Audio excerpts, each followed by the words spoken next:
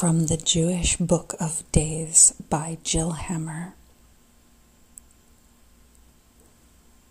Yesterday, 13 Adar. The 3 days, the fast of Esther.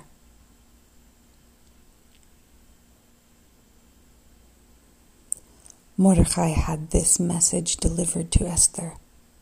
Do not imagine that you will escape with your life by being in the king's palace.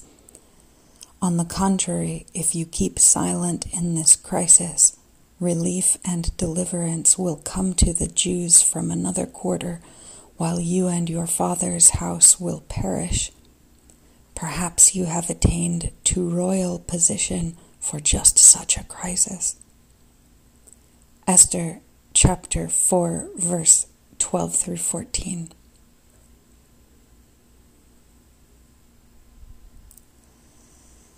Live with your eyes wide open. Prepare yourself always to hear the voice that calls you to fulfill your mission. You are on this earth for a purpose, at least one. Meaning may not come like mine came, urgent and clear in the voice of Mordecai, a life or death choice, my people's fate in the balance. Tamara Cohen, praise her works. Rav Kohenet Jill Hammer writes, This day is the fast of Esther, a remembrance of Esther's 3-day fast in the story of Purim. This fast recalls an ancient symbol, the descent into darkness. In an ancient Sumerian myth, the goddess Inanna descends to the underworld, where she encounters her sister, the Queen of Death, and dies. After 3 days, her allies send help. Small holy creatures revive Inanna and lift her out of the underworld. Esther has a similar 3-day period of descent, after which she arises, reborn.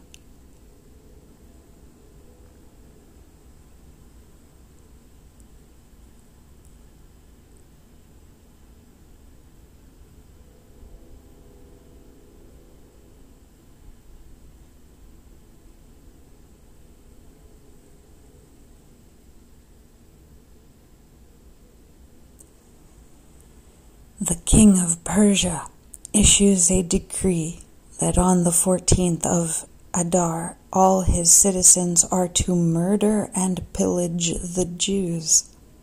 When Esther's uncle Mordecai asks her to interfere, Esther demurs, saying the king will punish her for appearing without permission. Mordecai reminds Esther that she too may perish in the slaughter. He asks her to reflect that the saving of the Jews may be her destiny. Esther agrees to go to the king, but first she fasts.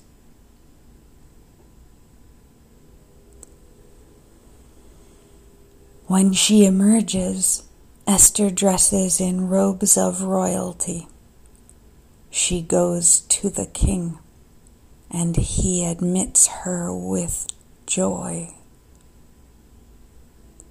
Esther's 3-day descent into the depths of her soul suggests the earth's descent into winter and its emergence, full of radiant life.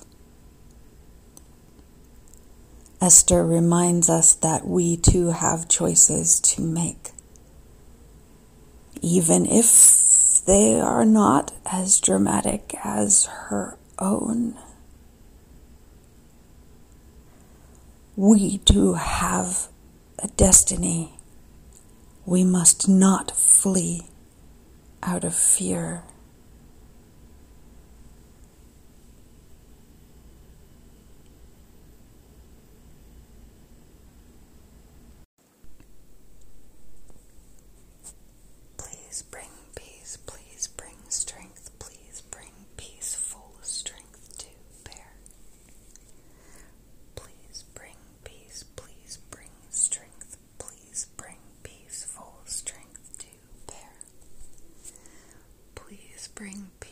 please bring strength. Please bring peaceful strength to bear.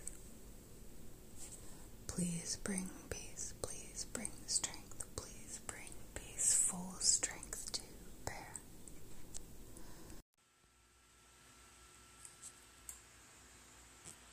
Intuitive Public Media works to coordinate common denominator situational solutions that center Black, Indigenous, Jewish, and all people of color who are severely disabled, violently intersectionalized, multiply marginalized, and cannot find help anywhere else. We build active daily community relationships that include both severely affected survivors and our able-bodied, intersectionally privileged allies. Thank you for joining us on this community journey. Support Intuitive Community by navigating to intuitive.community/donations. You can donate to the Emergencies Fund directly, which serves urgent, present need, by navigating to paypal.me/intuitiveinvisibles. Broadcast to us by navigating to anchor.fm/intuitivepublicmedia/message. And find more ongoing at intuitive.pub/media.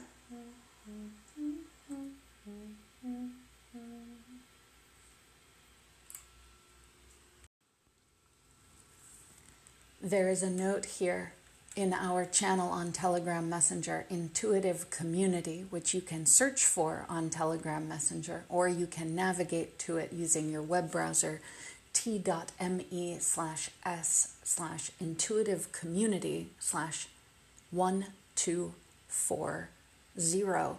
This is a post about Lila June Johnston, who I hope you will follow and support at every opportunity. This is Intuitive Community 1240 and also Intuitive Community 1241.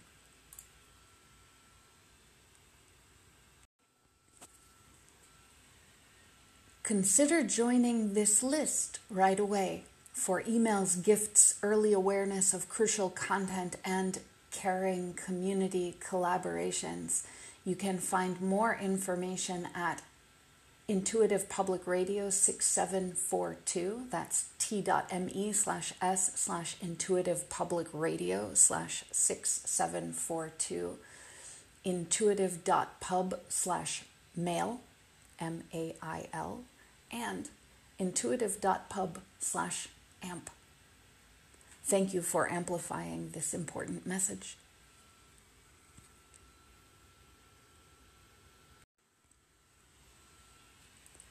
Intuitive Public Work Groups. Join this support for situational solutions, caring social activities, and inclusive community resourcing. Email grow@intuitive.community for assistance. Find more information at Media Workspace 285 on Telegram and intuitive.pub/workgroups.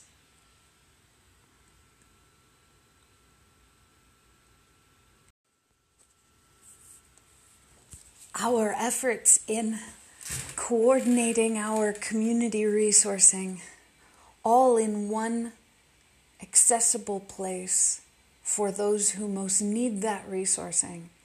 From February 24th, from long before February 24th, through the 25th and the 26th is what I am currently exploring. We have a note here from exactly 12:12 in the afternoon on February 28th, after some days of working through materials that we have all found both challenging and relieving simultaneously. This comment here: why are these efforts and organizations putting more power into the hands of people who already have problematic, racist, untrusted power? instead of into the hands of the indigenous and first peoples of each location? That is a question that we are asking so repeatedly.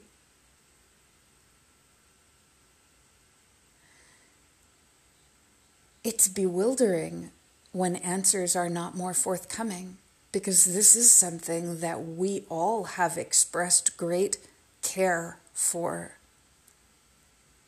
Something that we have all said, this worries me.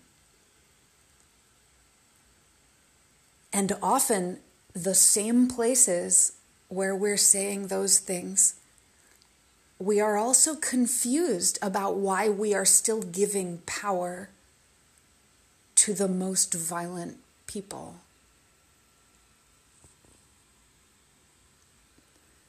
You can find more of that conversation located at Austin IPR on Telegram Messenger, number 1148.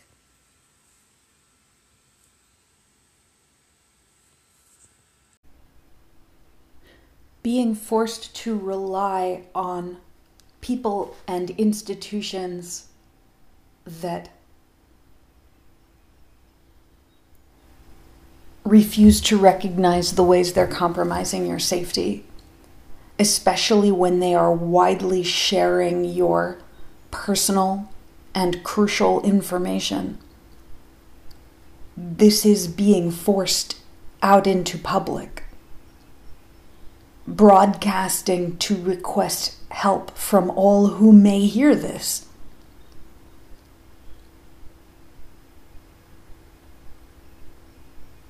The ones perpetuating the violence seem to hope that we will die before succeeding.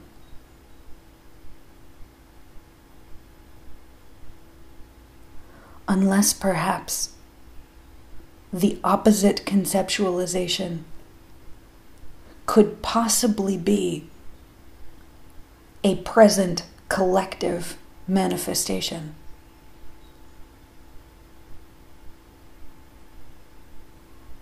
Co-creating strength together through traumatic experiences. And I can frame it positively. But do we want to allow violent actors to continue doing it?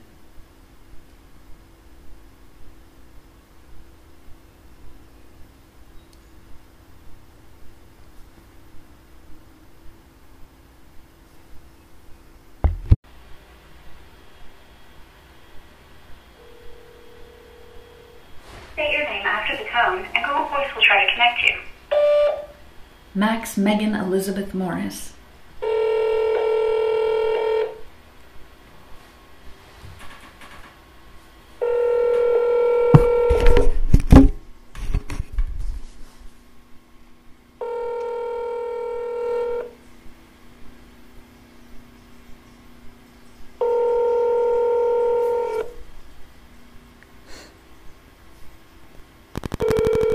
The Google subscriber you have called is not available. Please leave a message after the tone. You are listening to This Intuitive Public Radio, and if you want to, you can call us to leave a voicemail we will play on the air at the following number: 412-353-9378. And I think there's a 1 to add at the beginning in some way if you're outside the United States. Who would like to help me test this? Thank you for your help, gratitude, blessings.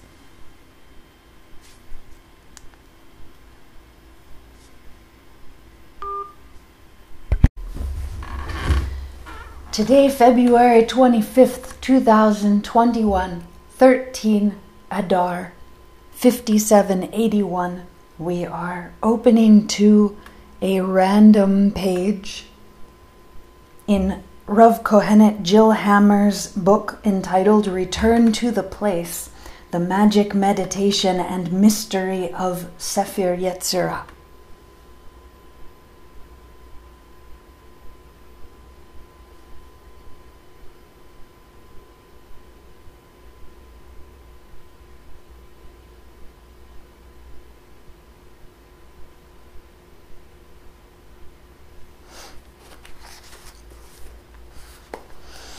Practice the depths.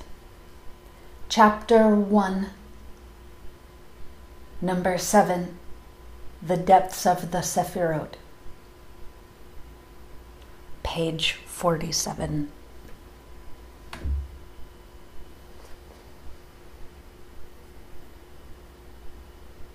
Close your eyes and breathe out.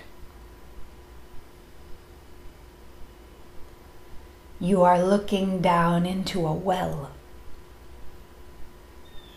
This well contains all space and time and all beings that have ever been.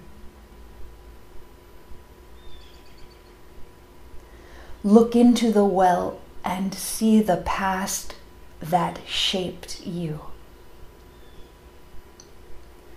Look into the well and see the future you are shaping.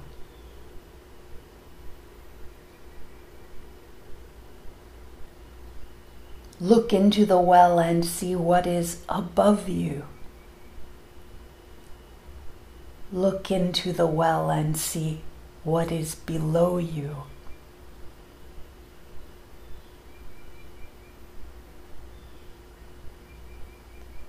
Look into the well and see the good in your life.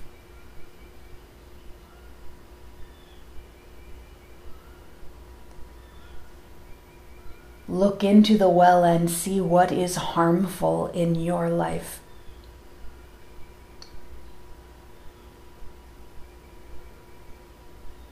Look into the well and see your life as an integrated whole.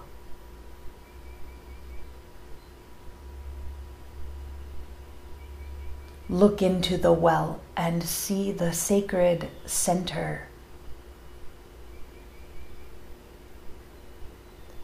Look into the well and see yourself at the center.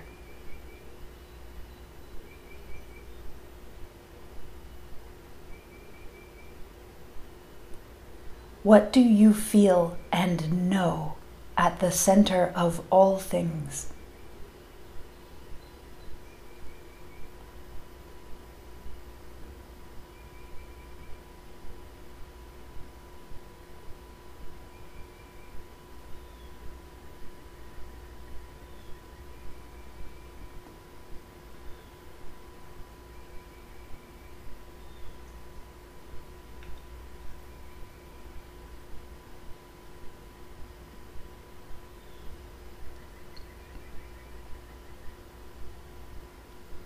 Breathe out and open your eyes.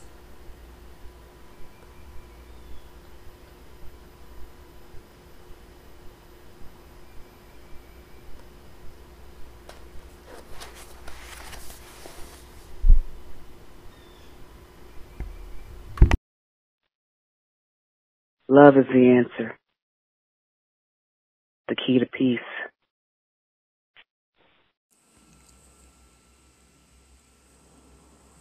All the ways we are taking care of one another in the midst of this Mishkan.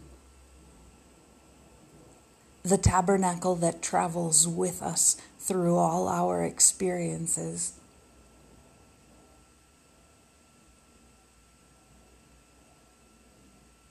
How being part of caring community uplifts us, strengthens, and gets our needs met most easily.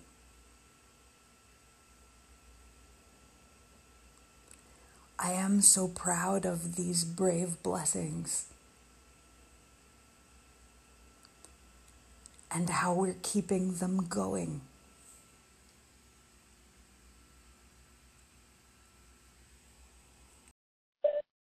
You are listening to this Intuitive Public Radio, and if you want to, you can call us to leave a voicemail we will play on the air at the following number: 412-353-9378.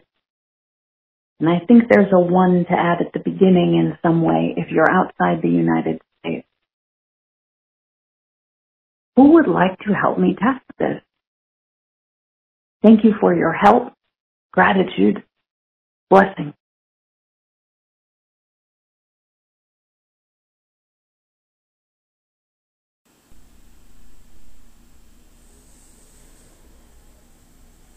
From the Jewish Book of Days by Rav Kohenet Jill Hammer. Today is 14 Adar. Removing the masks. Purim.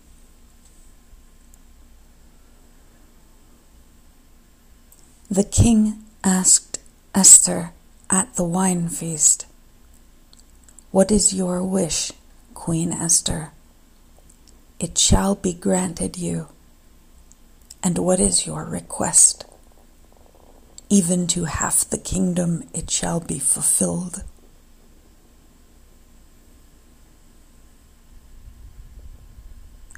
Queen Esther replied, "If your majesty will do me the favor, and if it pleases your majesty, let my life be granted me as my wish, and my people at my request. For we have been sold, my people and I, to be destroyed, massacred, and exterminated." Esther chapter 7, verse 2 through 4.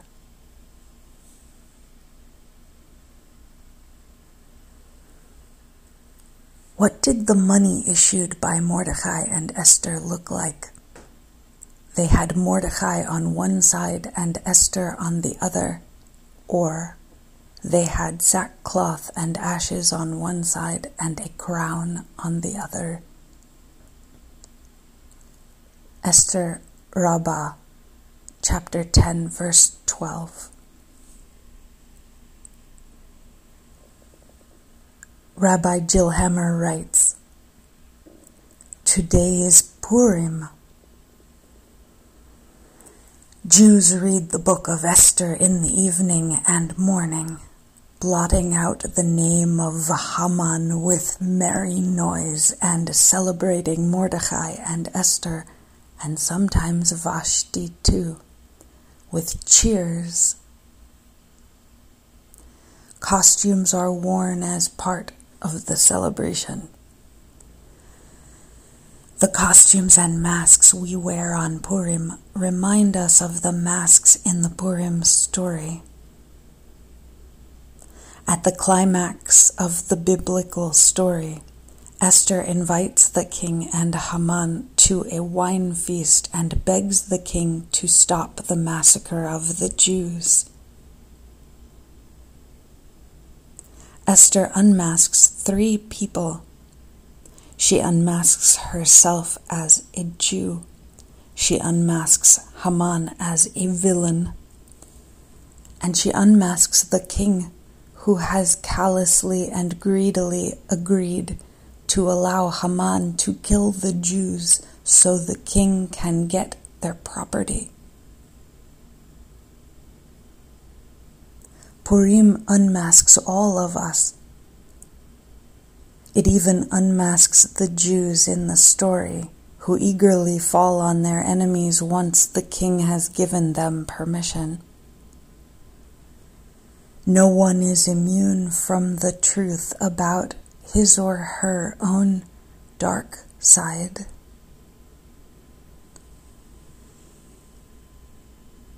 In one midrash, Esther and Mordecai issued double-sided coins in honor of Purim, with a man on one side and a woman on the other, or with a sign of grief on one side and a sign of triumph on the other. Purim is like this coin, showing us 2 faces in every person and circumstance.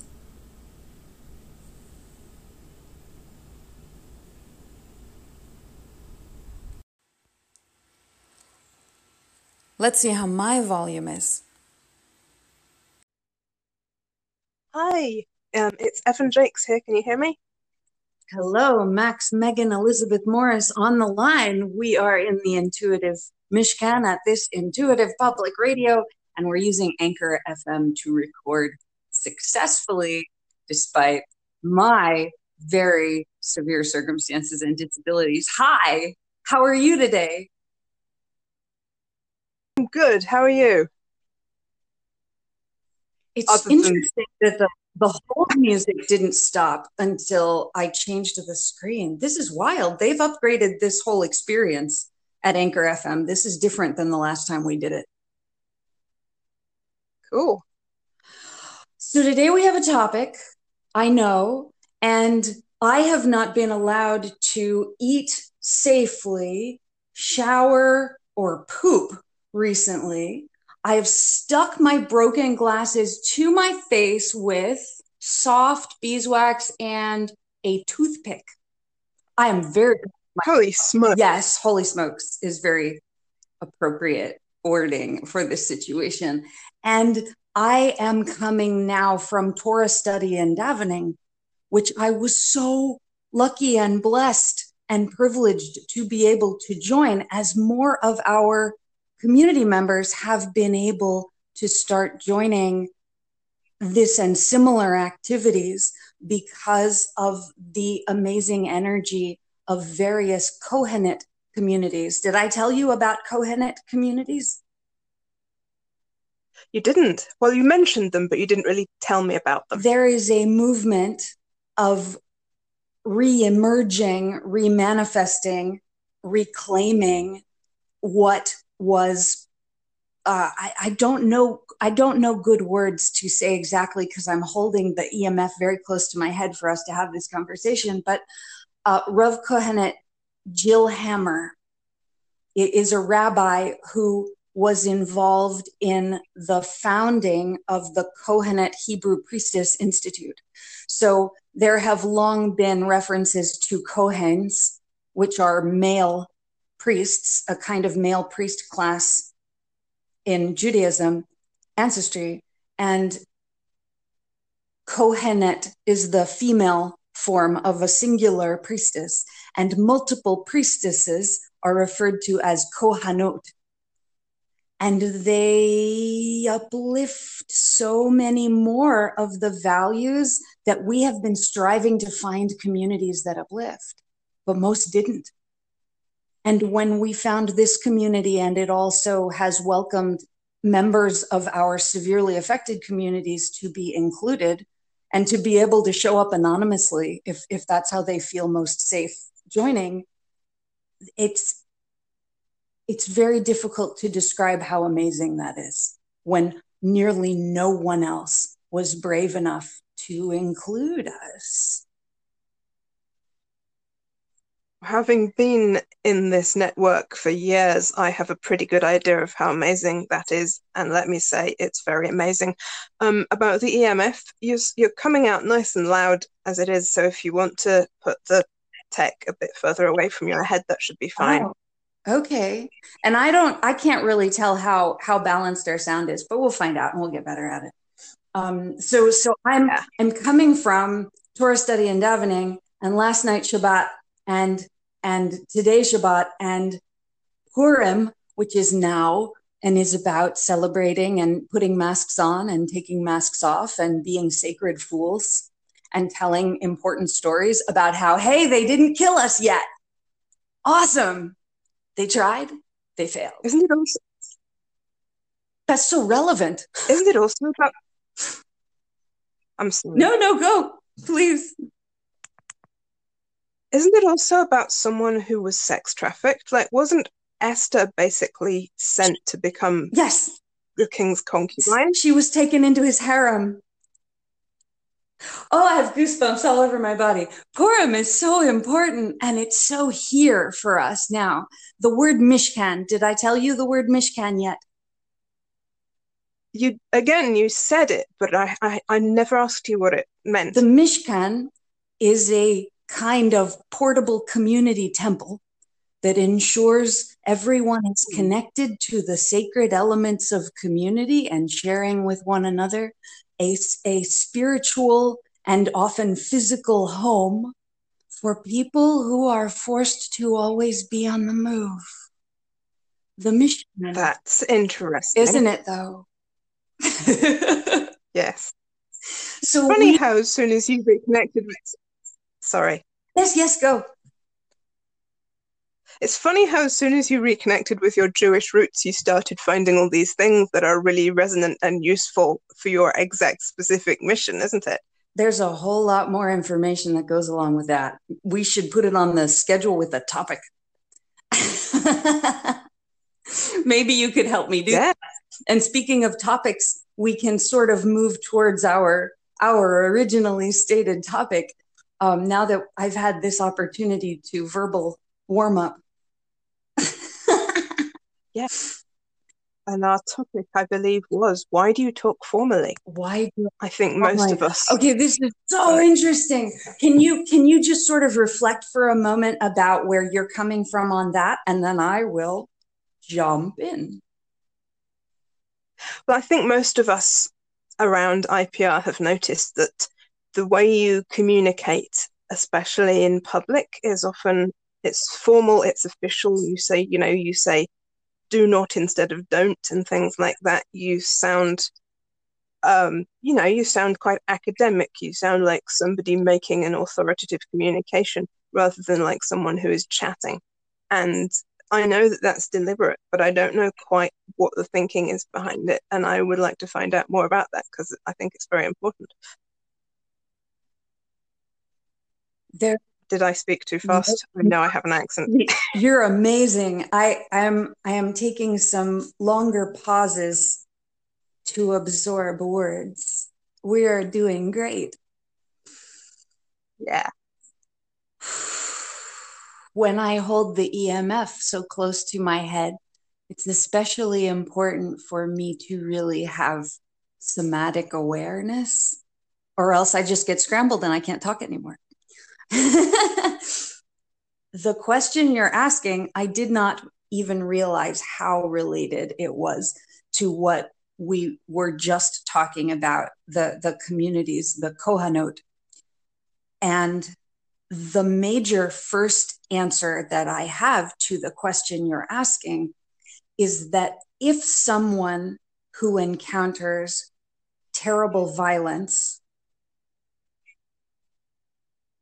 has the privilege, has the neurological capacity to be able to speak formally, which many or most don't. And for me, I had been through physical trauma and other kinds of trauma through my life, but nothing as extreme as what happened between 2013 to now, I guess we say. 2013 to now is 8 years, and I just did math, and that's important. So when this kind of extremity happens to someone, usually they cannot speak formally. Usually they must, because perhaps many parts of their verbal brain are damaged by either trauma that can be seen or trauma that can be not seen. Invisible trauma that destroys the language centers of the physical brain. So that, like me, for instance, when I started falling down this precipice of environmental illness and toxic injury, I lost access to the parts of my brain that could talk formally in most and in certain situations. And I didn't realize at the time that many of those certain situations were because I was being more exposed to the environmental contaminants that the people around me were saying were totally safe and I shouldn't be worried about. And so it was very difficult for me to tell what was going on and why, because I had so much misinformation and I had people applying various kinds of pressure to me to agree with their information. And this experience is so common. There are so many people who are never counted in any kind of reckoning for the public who experience this and get completely destroyed. They wink out of being. We don't know they exist until someone tells us. And what happened to me in this circumstance was I could for periods of time, and sometimes for long periods of time, I could only use spiritually scrambled languages. I couldn't put words in order without a terrible effort that really hurt my body. I couldn't express things in the left brain kind of organized way that people expect in normative, so-called merit-based society.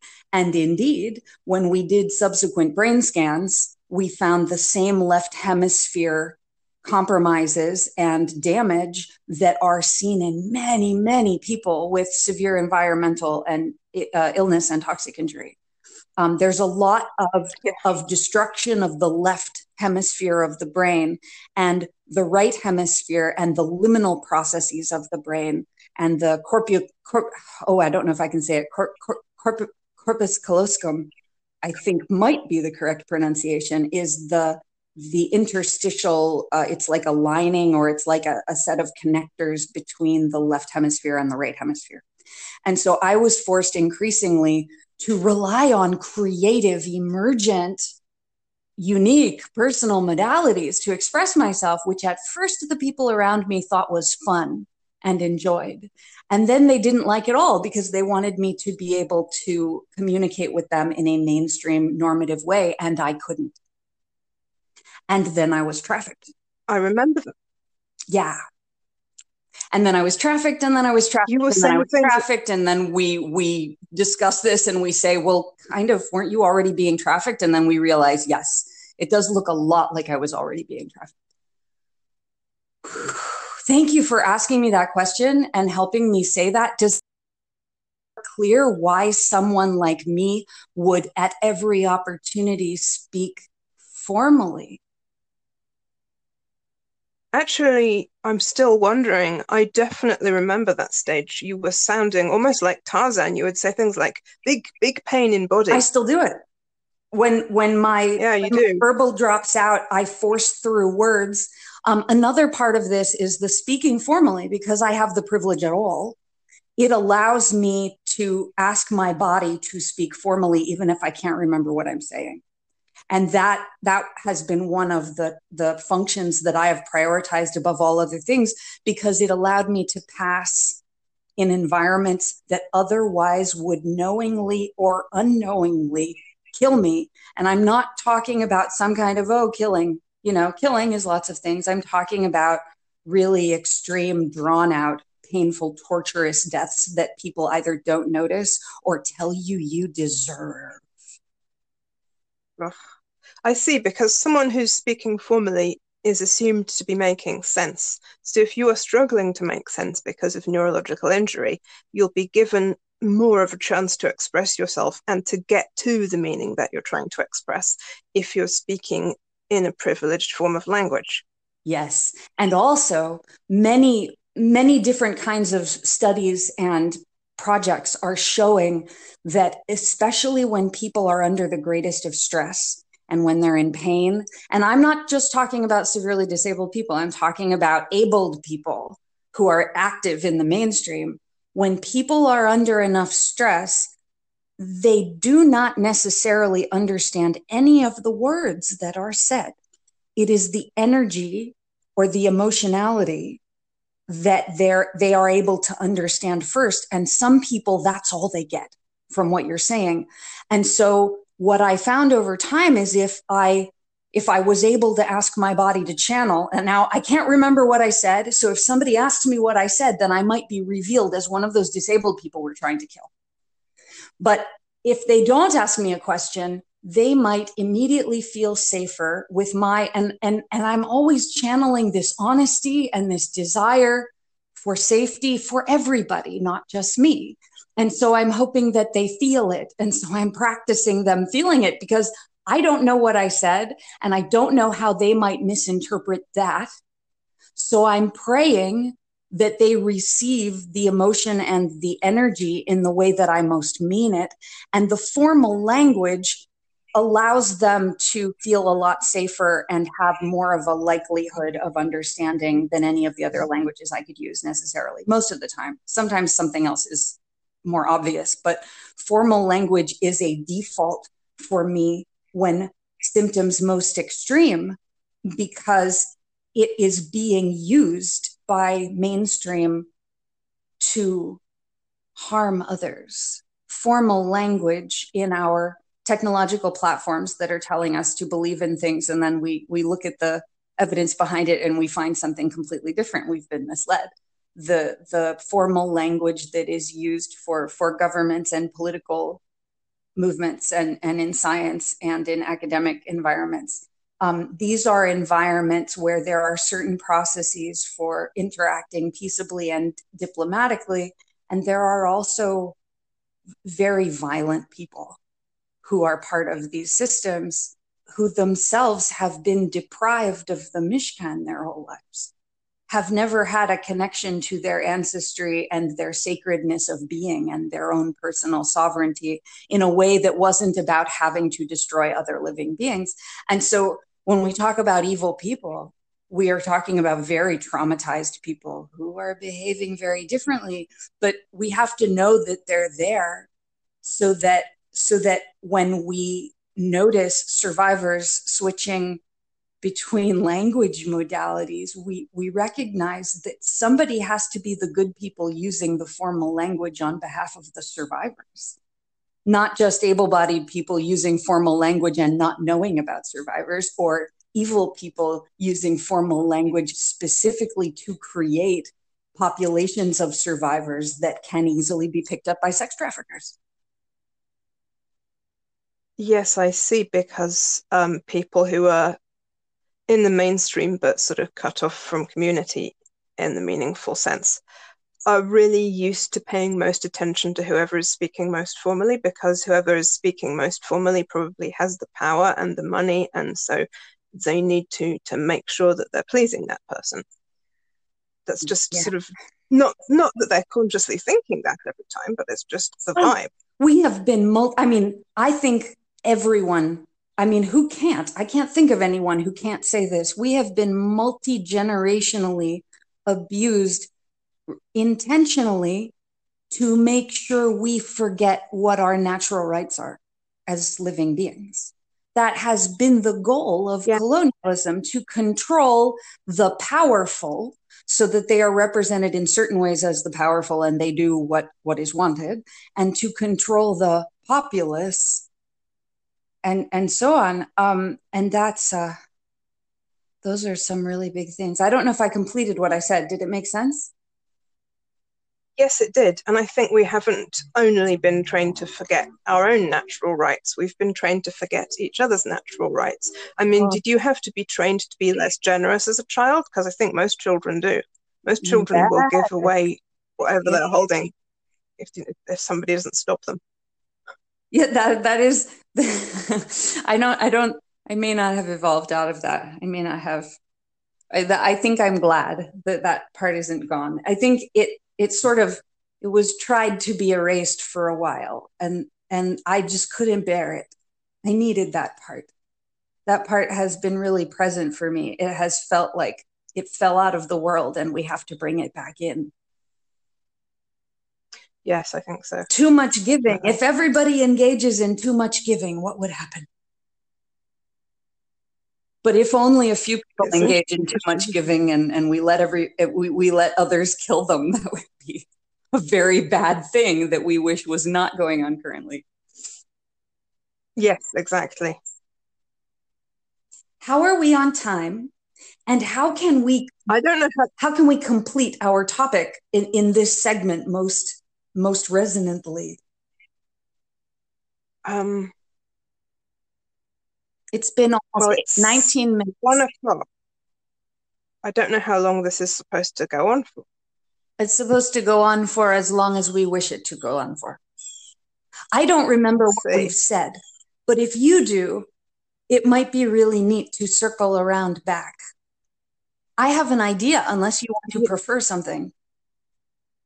Oh, no, go on, say your thing. So the Kohenet communities, that's really amazing. I didn't realize that before we were talking. Or I did in my body, and now here we are talking about it on purpose today. The Kohenet communities, one of the things that they uplift is natural emergent healing expression. through prayer that can be accessible to everybody, does not rely on a particular ethnicity or ancestry. And one of the huge shocks to my physical body was discovering these communities, and that a person like me was allowed to show up and just be who she is. And that had been denied me in every other case. And then especially how this has evolved towards Purim, which is now, well, it's sort of yesterday, and I think it's sort of tomorrow also. Purim being so much about the multiplicity of being, the different roles we play, the ways we express ourselves when we are experiencing things or discovering things. And so people are putting on costumes and they're doing comedy and they're flailing about and they're making wonderful, joyful noise, singing and sorts of, I don't know how to say, humorous and serious kinds of praying simultaneously. And the stories that tell us so much about our lives. And for me to have experienced all of this invisibility, and every single environment that I could possibly enter would be desperately unsafe, at risk of great violence to my physical body, if I were to show up as myself and express myself. Wow. Holy cow. And so we're talking about the formal language. And the formal language many, many times is because I was excluded from safety in using my own, whatever my expression was. And nobody knew it. Nobody knew that me and all these other people have been killed in terrible ways just for being joyful and praying, like spiritual persecution. And now this. So, I mean, life to expression and life to formal language. Because we rejuvenate both of them by including both of them. That's brilliant. That really, that's really speaking to me, as it were. Thank you so much for spending time with me in this intuitive Mishkan. You're so welcome. Thank you. What is today? Yeah, we've got another one. The 27th? Today is 4 Dog. Today? It is the 27th of February. Yes, let me just say that.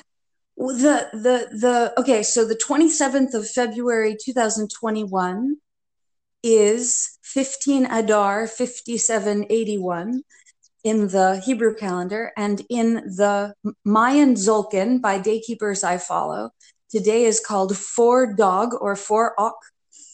And oh, I wish I could give you more words, but I'll post things in Telegram. And people who wish to follow this conversation in Telegram can follow it at t.me/s/intuitive community. And because it is Space Dogs here today in the Shabbat Queen's Cosmic Sovereign Space Pod, t.me/s/space dog circus. Yay. What was the last thing I wanted to say? Oh, today's the 27th. Tomorrow's the 28th. That is for February. And March 1st is St. David's Day. Hooray. Do you know anything about St. David's Day? Yes, I'm a quarter Welsh. St. David is the patron saint of Wales. People in Wales traditionally wear a daffodil on that day. I don't... or a leek if you want to be really silly, but nobody really wears a leek. Why? What? Leeks are the most important. I don't understand what you just said. It didn't make any sense. I don't want to keep you over unless you tell me that that's okay, but perhaps we could schedule another conversation where we can discuss St. David's Day. Yeah, let's do St. David's Day on the 1st. What time would be good for you? We will work that out on Telegram Messenger, which I invite people to install to join us. My profile is t.me/Max Morris. This day is so full of blessings. Thank you, Evan. And thank you, everyone, for joining us. Thank you. This is Max Megan Elizabeth Morris recording for Intuitive Public Radio. I'm glad to hear your voice. Good to hear yours too. I gave you a call. I don't know if it got through to your end or not. Yes. Did I quite did it? Good. I got the little missed call message, and I was able to call you back successfully. And I would love to share that I called accidentally the main number for I guess it is the building or the community. And all the times previous to today, if I accidentally called that number, I had to hang up because my brain wasn't expecting the interaction and my verbal neurology did not work. So I would have a terrible neurological storm and it would be very painful and it would make it even harder to try to call you again because I called the wrong number the first time, and I have to figure out how to sort out my neurological circuitry so that I can be out of pain and so that I can use words in a way that others can understand. And today I accidentally called that number and I just asked them to connect me to you, and they did. It was wonderful. I'm so proud. Yeah. Now, do you remember the number you called? Was it 1400 or 1404? Yeah, 1400. Is it okay for us to mention this stuff on the recording? I don't want to mention things we shouldn't mention on the recording. No, if you called but you called my direct dial number, that's 1404. And what would happen is it would ring directly to my phone in my room. And if I wasn't there to connect, then after 8 rings, it would go to the receptionist. The desk. Yeah, I didn't realize that. But I seem to be able to navigate it a lot better now than before. Well, but I'm certainly glad that you were able to avoid the pain that's involved. Oh, it's such a blessing because it's a doorway into continued communications instead of being stopped by the neurological violence, which is physical violence happening in my brain, in my neurons. Jim, I wondered, you're a little bit soft, and I wondered if it would be easy for you to speak up, only if it's easy. Okay, how does that sound? Is that any better? That's wonderful. Just if it's easy, because we can manage if not, but I just wanted to mention it. Okay, well, if I slip away, you do the same thing. And let me try just this and see if anything happens. You're very loud now. Yeah, what I did, there's a hand device where you can pump it and it supposedly increases the volume. So that's what I did the second time. Oh, cool. You can even talk slightly softer now because it has made your voice very loud. That's awesome. Good. Now, I wonder if I could ask you a big favor, which will take about less than a minute, and it's that I had a cup of tea in the other room. Oh, yeah. And I just want to go over and get it. Let's Could have I do tea. that? Yes, go get tea. And I'll be right back. Bye.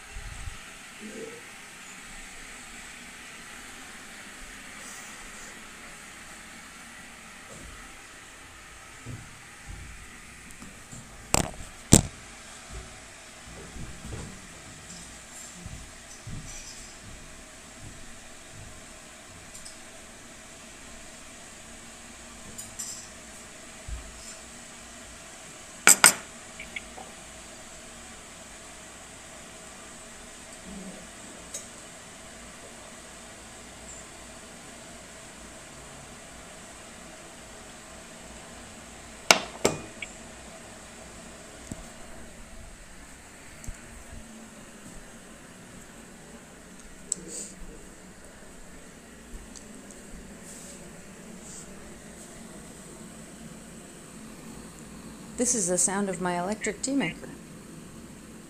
Tea maker, water boiler, electric kettle, hot steamy thing. Thank you, ma'am. Very Thank kind of you. Thank you also, because I have just had the opportunity to make tea. So I get to share tea with you. Oh, my goodness, how about it? And it's not quite tea time. Tea time usually starts about 3:30, doesn't it, 4? I think tea time of the heart at all Yeah. times is most important. I hope that others in the listening audience were able to take advantage of our silent moments, well, our tea making moments, because I think the sounds of me making tea probably were picked up in the recording. We are much closer to live broadcast today than we have ever been. And the reason You mean we're likely to have some people listening to us today? It is not live as in this moment, but it's okay. it's almost live because we are using tool sets today that get the recording immediately onto the radio. So as long as we don't say anything during this conversation that we don't want recorded, I will take the entire recording and add it to the broadcast that's going out probably really shortly after we talk. I don't know exactly when, but likely today. And Okay. that is our intuitive Mishkan that we've been discussing. The Mishkan is like a portable temple that the community keeps and tends together so that everyone has a place of belonging and a connection to their ancestry.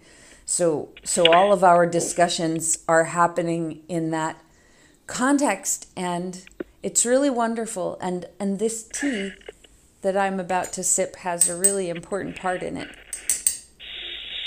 Okay, could I ask the flavor of the tea? This is Podarco. It is a kind of bark, and it is the bark of the Podarco tree. I think I have correct understanding, maybe. And it helps greatly to balance a person's microbiome and digestion in certain specific ways. I have been imbibing it medicinally, sometimes with a little bit of lemon that I'm very lucky my dad has squeezed for me. Mm-hmm. Well, isn't that interesting? Now, from what country has this bark come? Do I have let's see. I would like to know also. Sourcing ingredients is a kind of conversations that we're having a lot, and it's so important to know where what heals us and strengthens us comes from. It doesn't say on here, but it is Traditional Medicinals Yellow Podarco. It is a tea bag, and it probably says more on the box. And I might have an opportunity to look it up, but I don't know right in this moment. Oh, yeah, let's not worry. It's just that behind that was the expectation that you were liable to say India, and the kind of just background music, if you will, that says, isn't it wonderful that with all the disadvantages that India has, it's kind of the source of healing for so many people. Oh, and there's so much going on in India right now with people fighting for food sovereignty. There are major revolutions underway where people are trying to survive because they've been cut off from the food they need to live. Which is, of course, what we've all been discussing. I'm looking at the box now. You made me very, very curious. This says yellow Podarco bark, Tabebuia ceratifolia. Does it say Traditional Medicinals is in California, but that doesn't mean the Podarco's in California. I don't know. Traditionalmedicinals.com. I'm going to find out. It's important Okay. because the things we eat and the medicines, the food components that are medicines for us, that are necessary, if we get cut off from those, we slowly starve to death, and we don't even know it to say it until it's too late. Food sovereignty is a major subject. Thank you for bringing it up. Okay, and we'll look for some future report from the network.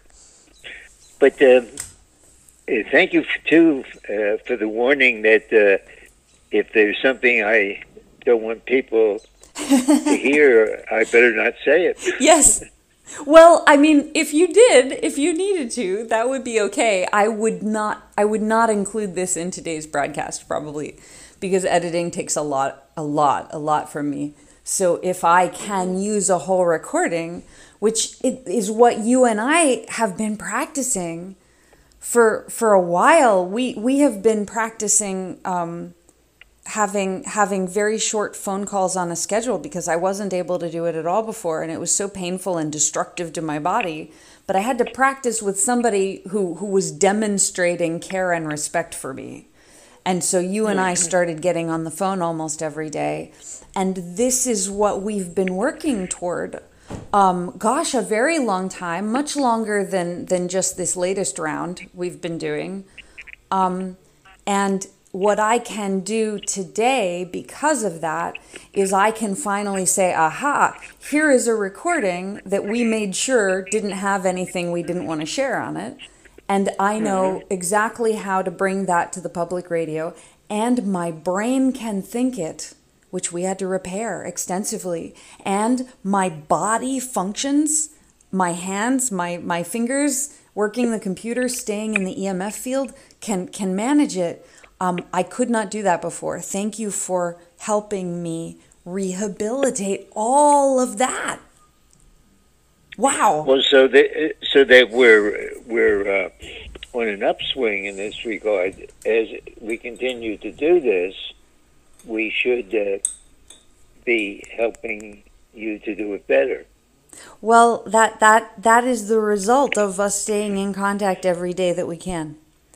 When we're aiming for every day, and I say this to many others also, when we're aiming for contact every day, then we're giving ourselves a routine and a kind of cycle that we're visiting in relationship with others, and it repairs our brains. And when we repair our brains, we do really amazing things. And we're doing really amazing things. Blessings. Well, that's beautiful. That's beautiful. Well, do you have a point of entry that you've been thinking about, or Sure. is coming to mind right now? And should we just see if we can pick up from where we were? Do you have anything that you would like to just sort of pipe up about or reflect? Well, I do have something, but I think we need to maybe let the conversation roll for a little bit before it'll kind of pop into place. That's cool. That's totally cool. I have some thoughts that I can share. Okay. I'm gonna take a breath. I want the listening audience to know that when we have these long silences, it is an invitation to meditation and breathing, which we forget to do a lot. So we like to broadcast it on the public radio at every opportunity. So good. So I was talking with Evan just an hour ago. Thank you for what has repaired my brain so that I can remember and say such a thing. An hour ago, numbers, left hemisphere function. Evan and I were talking about how survivors at violent intersections who have ongoing violence happening around and to and in their bodies, they often, if they have the privilege to do so, if they can, they might be forced to always adopt formal languaging, as I have, in order to communicate, because we have to find a way to to appear to be part of activities where somebody might kill us on purpose because they see that we're vulnerable, or by accident because they don't understand our intersections. And so this happened because Evan, who is pronouns they, them, Evan, they had asked me, why do you use formal languaging so much in the way that you do? And there are so many reasons, but we got to explore just a few of them, and that was, well, I can tell time, can't I? 13:55, it's 1:55, it's almost 2, and I started talking with Evan at about 12:30 p.m. This is what we've been preparing my brain for. I've actually got a camera going, and I have a really big grin on my face. Thank you, Jim. Mm-hmm. Well, good. Now, is that going to show up somewhere at some point? Yeah, we want it to, but YouTube has been disabling our accounts because it's quite easy to mistake severely disabled people as scammers.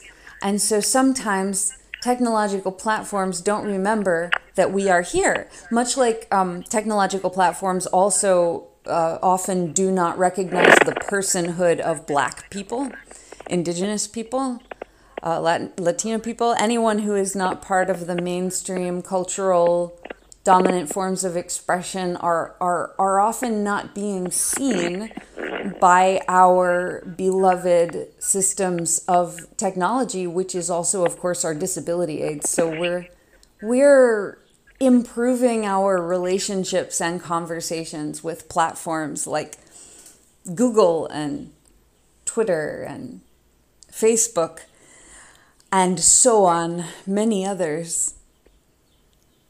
Gee, could I just interrupt? Oh, I can't quite hear you. As I say, oh gosh. Yeah, I can hear you much better now. Okay. I'm wondering if I could interrupt to say I'm surprised to hear you mention the public communication systems, which you did, Twitter and yes. Facebook and so forth, because it seemed to me that's really the center of the the dark distancing that those people want to do, and that's the kind of control groups that are causing so much trouble, and that you seem to be just saying, I want to be in better touch with them. With all of them too, because I have a sense that the groups you're referring to are a specific kind of group, which we can talk about or not if you want. But there are also quite a few other groups that are very involved at those same intersections, but because of their various and severe circumstances, no one really knows about them. And so we end up really missing so much information because we're never hearing from them. And that is why Intuitive Public Radio was originally established. So the Intuitive Public Radio is a way to establish ourselves at the intersection of conversation. At the intersection of diverse conversations that have been excluded from awareness. We have not known about them because there were people who didn't want us to know about them. Mm-hmm. That's sort of more understandable in the historical context. Yeah, and I guess I'm thinking that there are people that they're exactly the people that do want us to hear them, so that they can feed to us the power untruths that they're marketing. Yeah, and the marketing really has to be thought of in layers. Oh, I don't know if this is going to make sense. You're going to need to tell me if this makes sense, Jim. Should I try? Do you want to say anything else before I try? Because I might scramble. I don't know what's going to happen. No, you take over. See, I don't want to. Oh. I'm just expressing what's Yeah. deep down here. I'm thinking, gee, I'm surprised that those powerful entities don't want to be heard. I guess I keep thinking they want to get in there as much as they can and take over. Well, it's really interesting to me, and I'm going to do this. I feel like I can do this. I'm in the sacred womb of the omniverse. Everything is okay here. Shabbat Shalom. I really feel, and many of us feel, so many of us who are voiceless and have been voiceless, feel that the people who are perpetuating the greatest evils, the people who are perpetuating the worst violence on purpose, they are doing this because they have been forced into patterns in their lives that made their neurology work in certain ways and never work in other ways. And that is a product of environmental conditioning, among other things. Gosh, there's that old nature versus nurture conversation. My brain. I need to set that aside for now. People who have done... Jim, there is such terrible violence happening from one person to another and from groups of people to other groups and communities to individuals who are isolated and to whole distributed communities of survivors who are targeted for violence because they are vulnerable. The things that beings are doing to one another, humans are doing to one another, and I will just say something brief. People, plug your ears if you're not ready for violent details. People being cut up on purpose. There are people being abused in ritual ways and in very direct, violent ways. I can't even say more words, and I don't have to. I think many people have been exposed to awareness of this sort of thing in different ways. But these people who are doing these kinds of things, say the survivors of the experiences, the people who are doing these things are doing them because they have been conditioned their entire lives to do that. And they have never been offered something else that would make them safer. They have been given a game to play, and that game has to be executed. Terrible wording, appropriate wording. It has to be executed a particular way.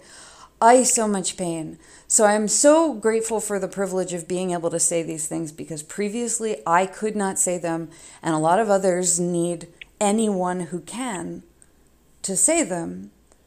When we know that the perpetuators of greatest violence are doing it because of the effects of their heretofore environments, we can provide better environments. We know everything we need to know to provide them better environments.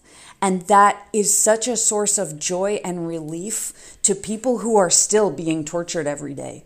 We continue to say we're being tortured to death because that is literally the most accurate wording for us to use to tell people our actual lived experience. And when that is continuing to go on, we know that the way we treat people who perpetuate violence has more than anything to do with whether or not that violence continues. And we can stop it from perpetuating by building inclusive communities of care and belonging. Oi, there's my Purim spiel. Enjoy. Okay. Oh, I do enjoy. But again, I'm not sure that I have a direct question or comment to offer at this point. So I just invite you to maybe further elucidate. that, because what I'm running into by way of blockage is that the possibility of conversion of the worst perpetuators of violence. In other words, that again, Facebook or Google or whatever. Not, I mean, not the whole community of any of those things, but there are bad actors in communities. I don't mean to interrupt, and I hope I haven't scrambled what you're saying. No, you haven't. That's good. That's exactly what I need. So you're saying it's a subgroup which has the reputation. Well, it's a subgroup, but its environmental effects are such that it defines an entire power group, and at that level, it doesn't look that that power group wants any different environment, because they have selected and delight to continue to be able to select. That's so interesting, the way that you said that. I'm sorry, please continue. Mm-hmm. Okay. It looks as if the power group, and you're saying it's a subgroup of a larger group, wants to continue to exercise its power. Yeah, doesn't want to change. Did I do something that was very different? The group you're speaking of does not want to change. Yeah, that's right. They don't want to change because they consider themselves to be, if you will, running the show, being the voices that are heard, are influential, and have found a way to be the way for others. Yes, and do not know of another way. Okay, good. I would like to say, literally cannot neurologically function for another way unless they are exposed to particular kinds of supportive environments, which, far from forcing change, would simply offer opportunities for change that they have never had their entire lives, maybe multiple generations of their family, I think highly likely. These are the people perpetuating the most terrible violence, and they're the people who are being emulated by communities like the communities that I was in, where I was being trafficked. And it was happening because there are all of these behavior patterns that are perpetuated by ongoing cyclical self-regenerating violence, because violence and then makes more violence and then makes more violence. But when they have power and everyone else is so horrifically suffering, and there's a precipice you can fall off as a survivor of hardship that turns you, I mean, it puts you into a complete and utter hell that others have no concept of, that can be ongoing forever. You might not even die right away. And when that can happen, those who can emulate the patterns of even abusive power, they say, what choice do we have? And I mean, indeed, in many cases, what choice do we have? There is that question.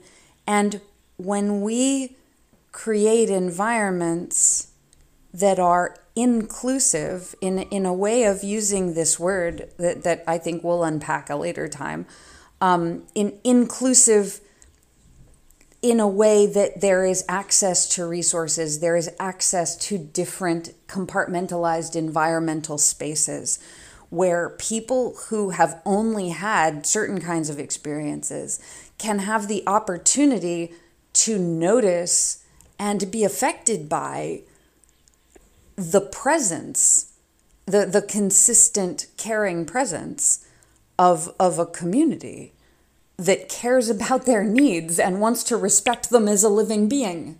If they don't know what that's like, if it has always been conceptualized to them, especially multi-generationally, as a kind of weakness, or that's a thing we eat, we don't think those are people. That's something we consume.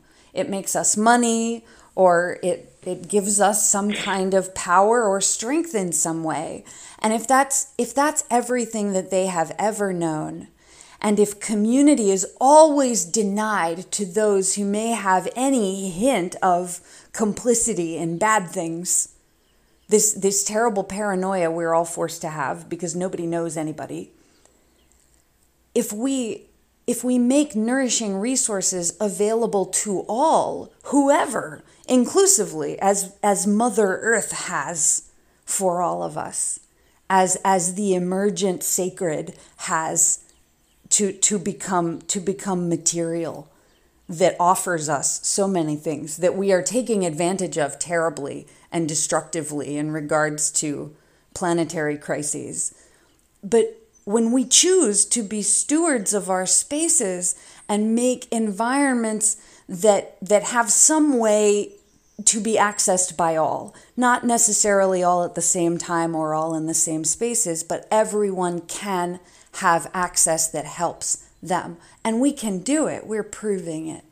From the very worst and most invisible and most violent of circumstances, and I am talking to you here, very much proof of it.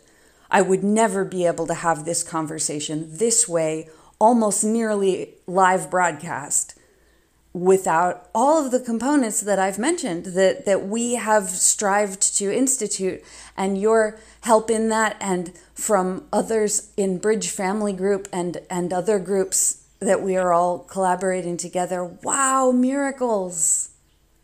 Thanks. I should breathe for a minute. Okay, yeah, catch your breath and let me just be quiet briefly and perhaps raise an objection that you could help me understand better. And it's the fact that you say in Texas represented that embracive and inclusive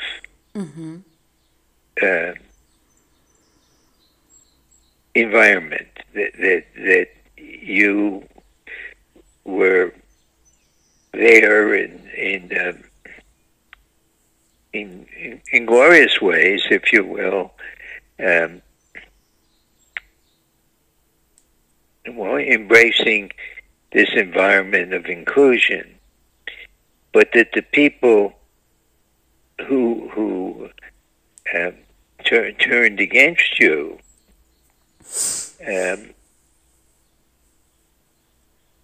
somehow or other did not accept that, resisted it, failed to recognize it in you, and therefore included in their power was the power to remain in control.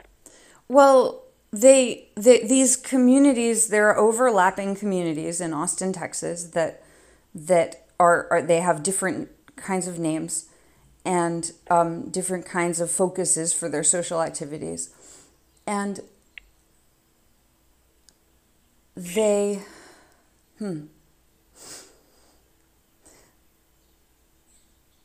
Can you just reflect back the first part of what you said so that I can properly remember it? Well, let's see if I can remember it myself. and what I'm saying is that we come upon a scene in Austin, Texas, where someone who has been blessed with an inclusive environment comes upon people. Inclusive, thank you. I hit a trauma block, and then some things happened, And here I am again, inclusion. These overlapping communities in Texas, apologies for jumping in. Oh, no, good. No, please, straighten me out. The communities had been supposedly about a kind of inclusion. We knew that we could only have a certain number of people that we could really directly have relationships with and interface with. But if I remember correctly, through my very painful trauma brain, the burn communities and the Flipside community talk about radical inclusion. And so there's a sense that these morals are supported, and if you're being affected by environmental contaminants, as many of us are and were, and then to terrible violence, as others took advantage of us, this makes it kind of confusing exactly what those words mean and how they should be present in the community. And if they are not fully present in the community, there are very violent actors taking advantage of those marginalized at intersections. Okay, but thank you for helping me make words. Please continue. Good. Well, let me use personal words and see if I'm including correctly or not. But sure. Instead of talking about people who have the advantage of an inclusive environment and the larger vision and the outreach or inclusion, I'm going to put you in that category. And then Marty and others,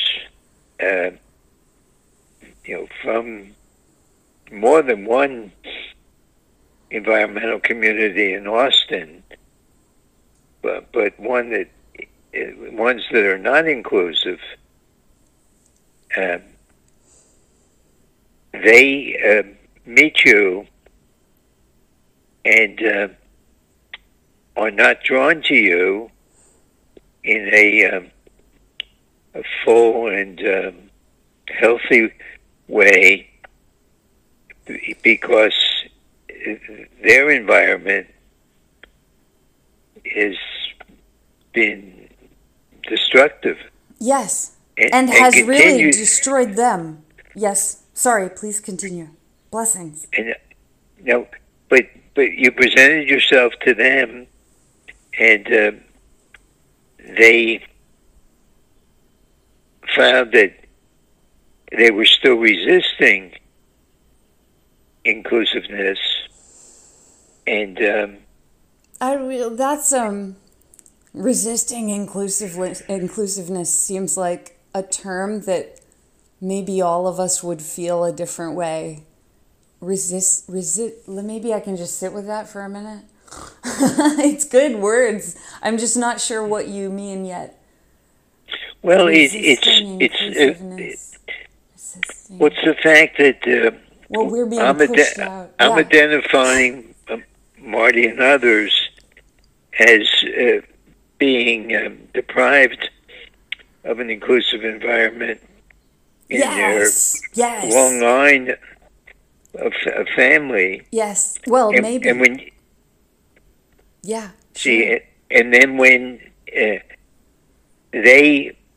when you come along with bringing true inclusiveness, they decide not to accept that, to continue to be resistant to it. Sure. And then finally to victimize you, and to miss this chance for, I'll use a religious term, for salvation, for a different future. Well, to recognize that there is a person suffering in front of you, there is really I don't know which word I want to use, systemic, endemic difficulty in compassion access for many individuals and for groups and for families and whole communities are cut off from compassion and cut off from the ability to recognize extreme suffering in front of them because of the depersonalization of living beings. And this, we have the violence of colonial methodology conversation that is related to this very much and allows for a lot of violent bad actors to hide and continue operating in. Mm-hmm. Okay, and I seem to have a tendency to want to use a name or names rather than categories of description of people. And so instead of these uninclusive types, I'm going to use Marty. And you can. He has. So if we're going to use words about Marty, who has been mentioned many times, because when my original great traumas happened, I was screaming for help in public for a very long time. And so it's been all over the internet. Marty has declined to be part of this conversation in private while I was undergoing violence and begging everyone I knew for assistance to get away from it. And they all ignored me or said that there was something wrong with me, and other things happened and there are other details. But that gives some context, and yeah, that's fine. Names are fine because the ones that you know are the ones that have already been public since then. I don't think there is a name that you know that hasn't been public since then, and all of them basically the same situation, having declined to communicate in ways that have regenerated terrible ongoing community violence. So there's a context. Hey, I made words. I'm proud of me. Please continue. I hope I didn't go on too long. No, it's just that there's another factor at work that I guess I'm not seeing. That means that when poorly background. What was that word again? I'm sorry. Poorly background. People who come out of it. Of an environment that doesn't support them. That's not healthy. Yeah, people who come out of an environment, we were all, the environments continually. I had certain amazing privileges and refuges growing up in my biological family. But all of us have been affected in some way by the terribly violent and toxic environments we have all been brought up in. And that has affected my family multi-generationally. And I'm not sure that there is a family that is not in some way possibly invisibly violently affected multi-generationally. I think we are coming to terms with ourselves as this planetary organism, having experienced a lot of violence over what is called history. And we're learning about ourselves and one another, and we're only now starting to really notice that we have these opportunities. So it's really a blessing. I would like to know where the original point was before I started adding context. Ooh, I have to stop squinting. No more squinting. Please continue. Okay, well, see, and when I'm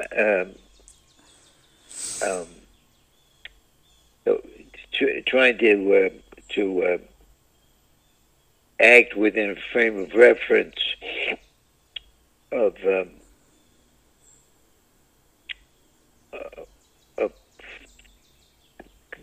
culture environment, and therefore influences that are working away within us as we move on. We each of us find a survival demand. We don't want to lose whatever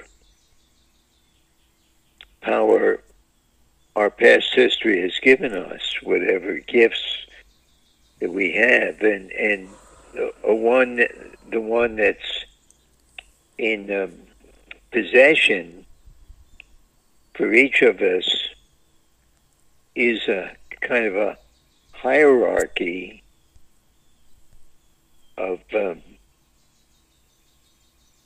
power that we are struggling with on the inside since we're born into hospital environments with all of these unfortunate qualities.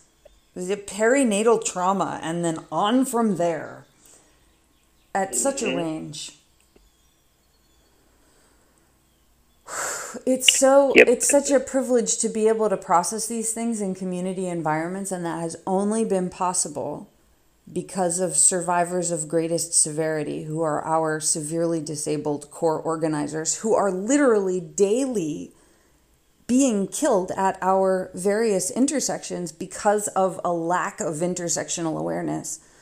I would like to refer to intuitive.pub/intersections and the work of Kimberly Crenshaw, who first talked very importantly about intersections. There are links to her work on that page. There's my interjection. Blessings. Mm-hmm. Well,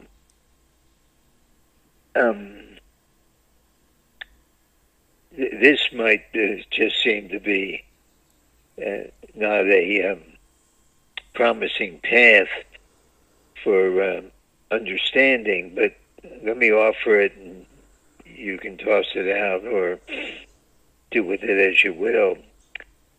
But I'm just going to make the statement that all of us, individually or as members of a particular group, can be, that reality can be described as living in a bumper bashing environment. When you go to an amusement park. Oh yeah, they call those amusement parks. I seem to recall. You are correct. Bumper cars, bumper carts. Yeah. Yeah, it's a bumper car. Teacups. Teacups. And it's usually round, and there's lots of cars, and they've got big fenders on them. And they're noisy, and the EMF is off the handle, but it's such an adrenaline-soaked environment that, you can... I'm looking forward to one day navigating again such a thing, just for an interesting experience. If such an experience is ever again a possibility. Please continue. Yeah, well, as I said, what I'm trying to say is the very nature of our being is contextual, and it's powered by the desire to survive. Sure. We don't want to die. Yes. Yeah. See, and therefore we are driven by that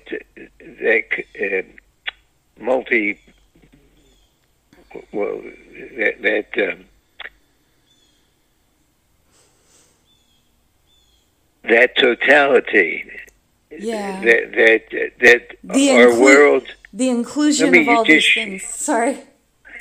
Excuse me, I missed that. The inclusion of all of these various influences, all of these things. I apologize. Yeah. It's a word that sometimes is used about what creation is, but that where things start out is chaos,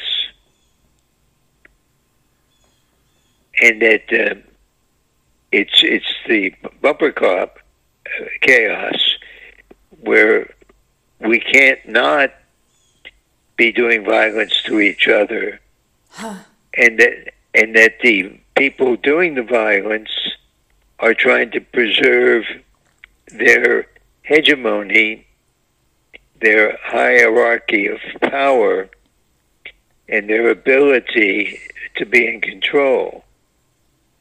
And that's a frightful, ongoing commitment to violence by the very nature, the foundational nature of our lives, which is chaos. I will never think of bumper cars quite the same way again, for which I am grateful. Well, I hope it's just not a fancy Oh, it's perfect. use of a fancy vocabulary. No, it's perfect. It's exactly. I mean, I could unpack so much. We could do a series of episodes based on that exact reference. I am not kidding. And it's really good for me because there's also the aspect of physical violence. And, I mean, analogically, I would never get into a bumper cart again because it would destroy my body. I would die? Question mark. I'm in the process of strengthening. But bumper cars shake you about violently to condition you to certain kinds of space pods, possibly, but not to our well-being. I don't think. But I mean, it's a violent world, and I get kids from birth are being conditioned to tolerate and propagate violence in all of these really subconscious ways.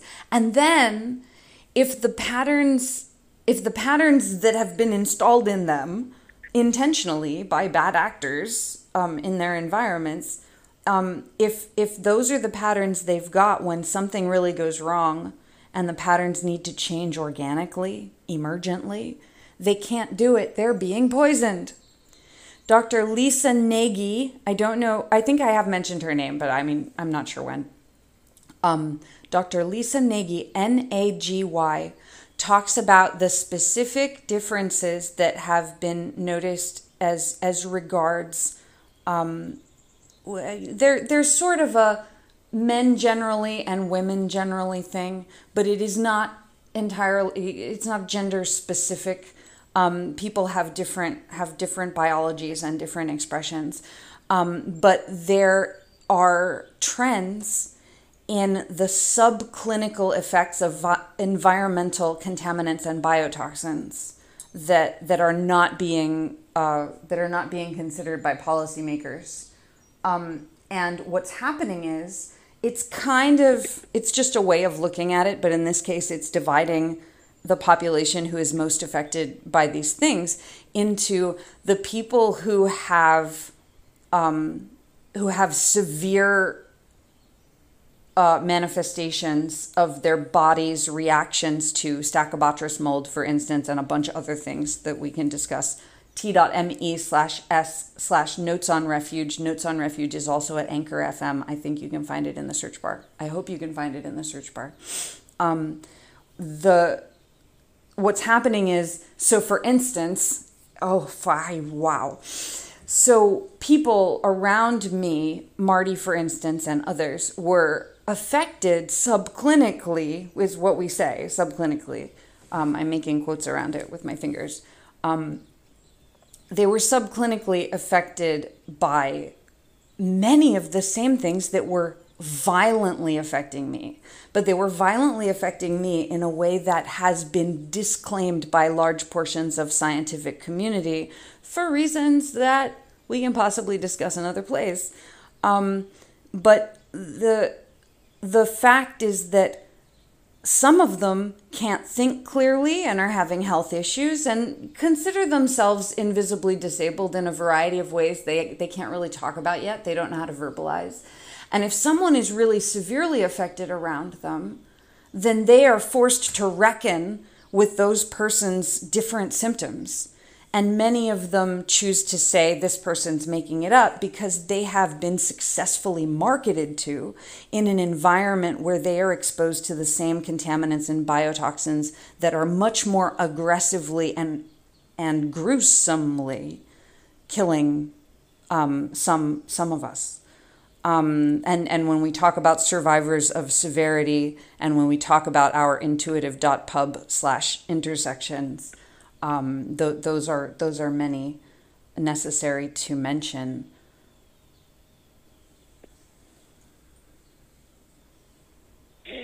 Did I answer? Oh, I don't know if there was a question. I have no idea what I was saying, but I'm glad that I said it, whatever it was. Blessings. Yeah, and I was, I didn't catch the point of the question. So, no, Lisa Nagy. I needed to get back there. So Lisa Nagy has noticed, and many others have also noticed, how we're affected by these different contaminants. And when we know that that's happening, we really need it to be reflected in our environments. And we need the good people who are mostly the living beings in those environments, people who are not in any way intentionally perpetuating violence. We need them to ensure our kind of inclusion, which is it's so helpfully diverse in the ways that it can manifest. We can include people in so many ways that many people haven't thought of because they're being affected by toxins in their communities and bad air quality, et cetera, et cetera.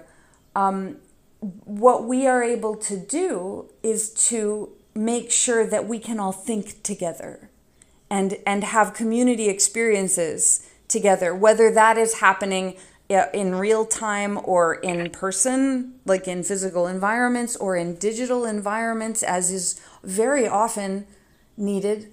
And when we help one another in those ways and include one another in those ways, there is entirely dramatically less distributed suffering. This includes people with and without privileges of various kinds. So it's so important to us that people know that we are trying to offer up these tool sets to many, many more people, and it's really urgently needed for more communities to understand that such tool sets are available, because it changes everything. And that is really apparent to spend some continuing time building relationships with us and working with us. There is something happening at our new kinds of intersections about nourishment and the regeneration of life energy and honoring living beings, where we recognize the sacredness of the material that constitutes the world, that is all of us. We're all an organism, and some people call that organism God. And some people call that organism Shekhinah, who I sang with this morning, but so many other names, and you know what I mean. Mm-hmm.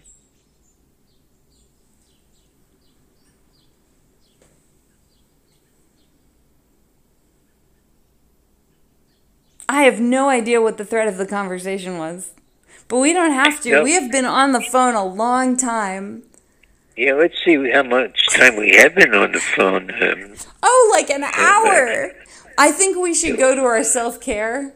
I think what we have accomplished here is extremely respectable, and I would like to put it on the radio. So I'm going to do that with the little last of my energy that is still going Are you going to here. put everything on, or do you think there might be a couple of,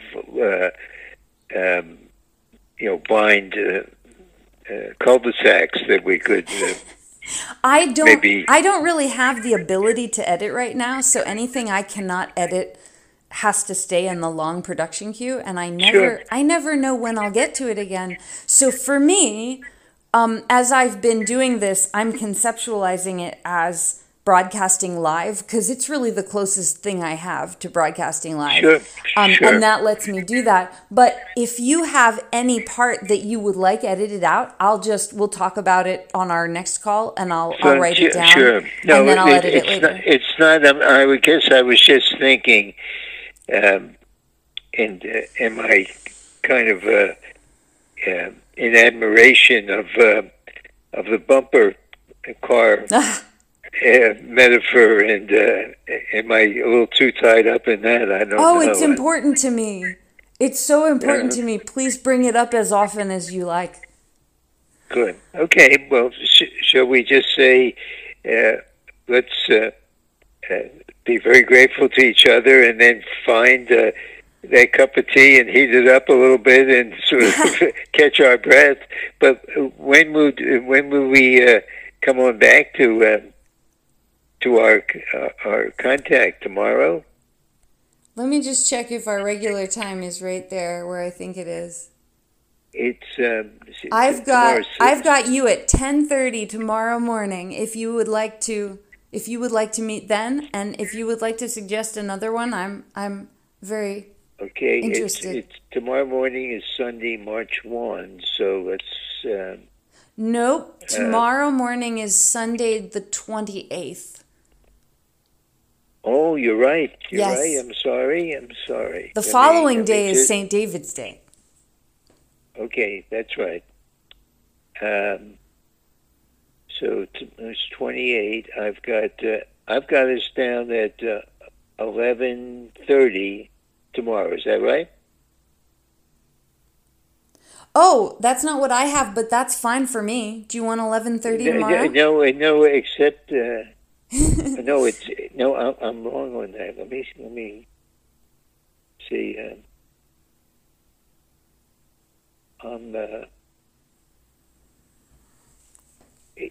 It's 1:30. Is that right?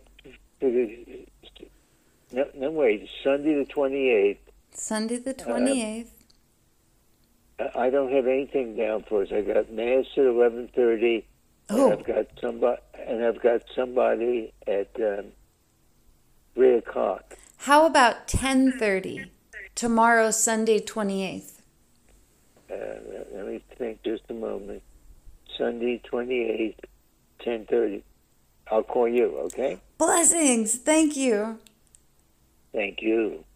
Good rest of the day now, and yes. Thanks for the mental gymnastics. Ha ha. Yes. Thank you for the compassionate and inclusive conversations. They are such blessings. Well, amen. Amen. Mutual gratitude. A woman. Take care. Yeah. Peace.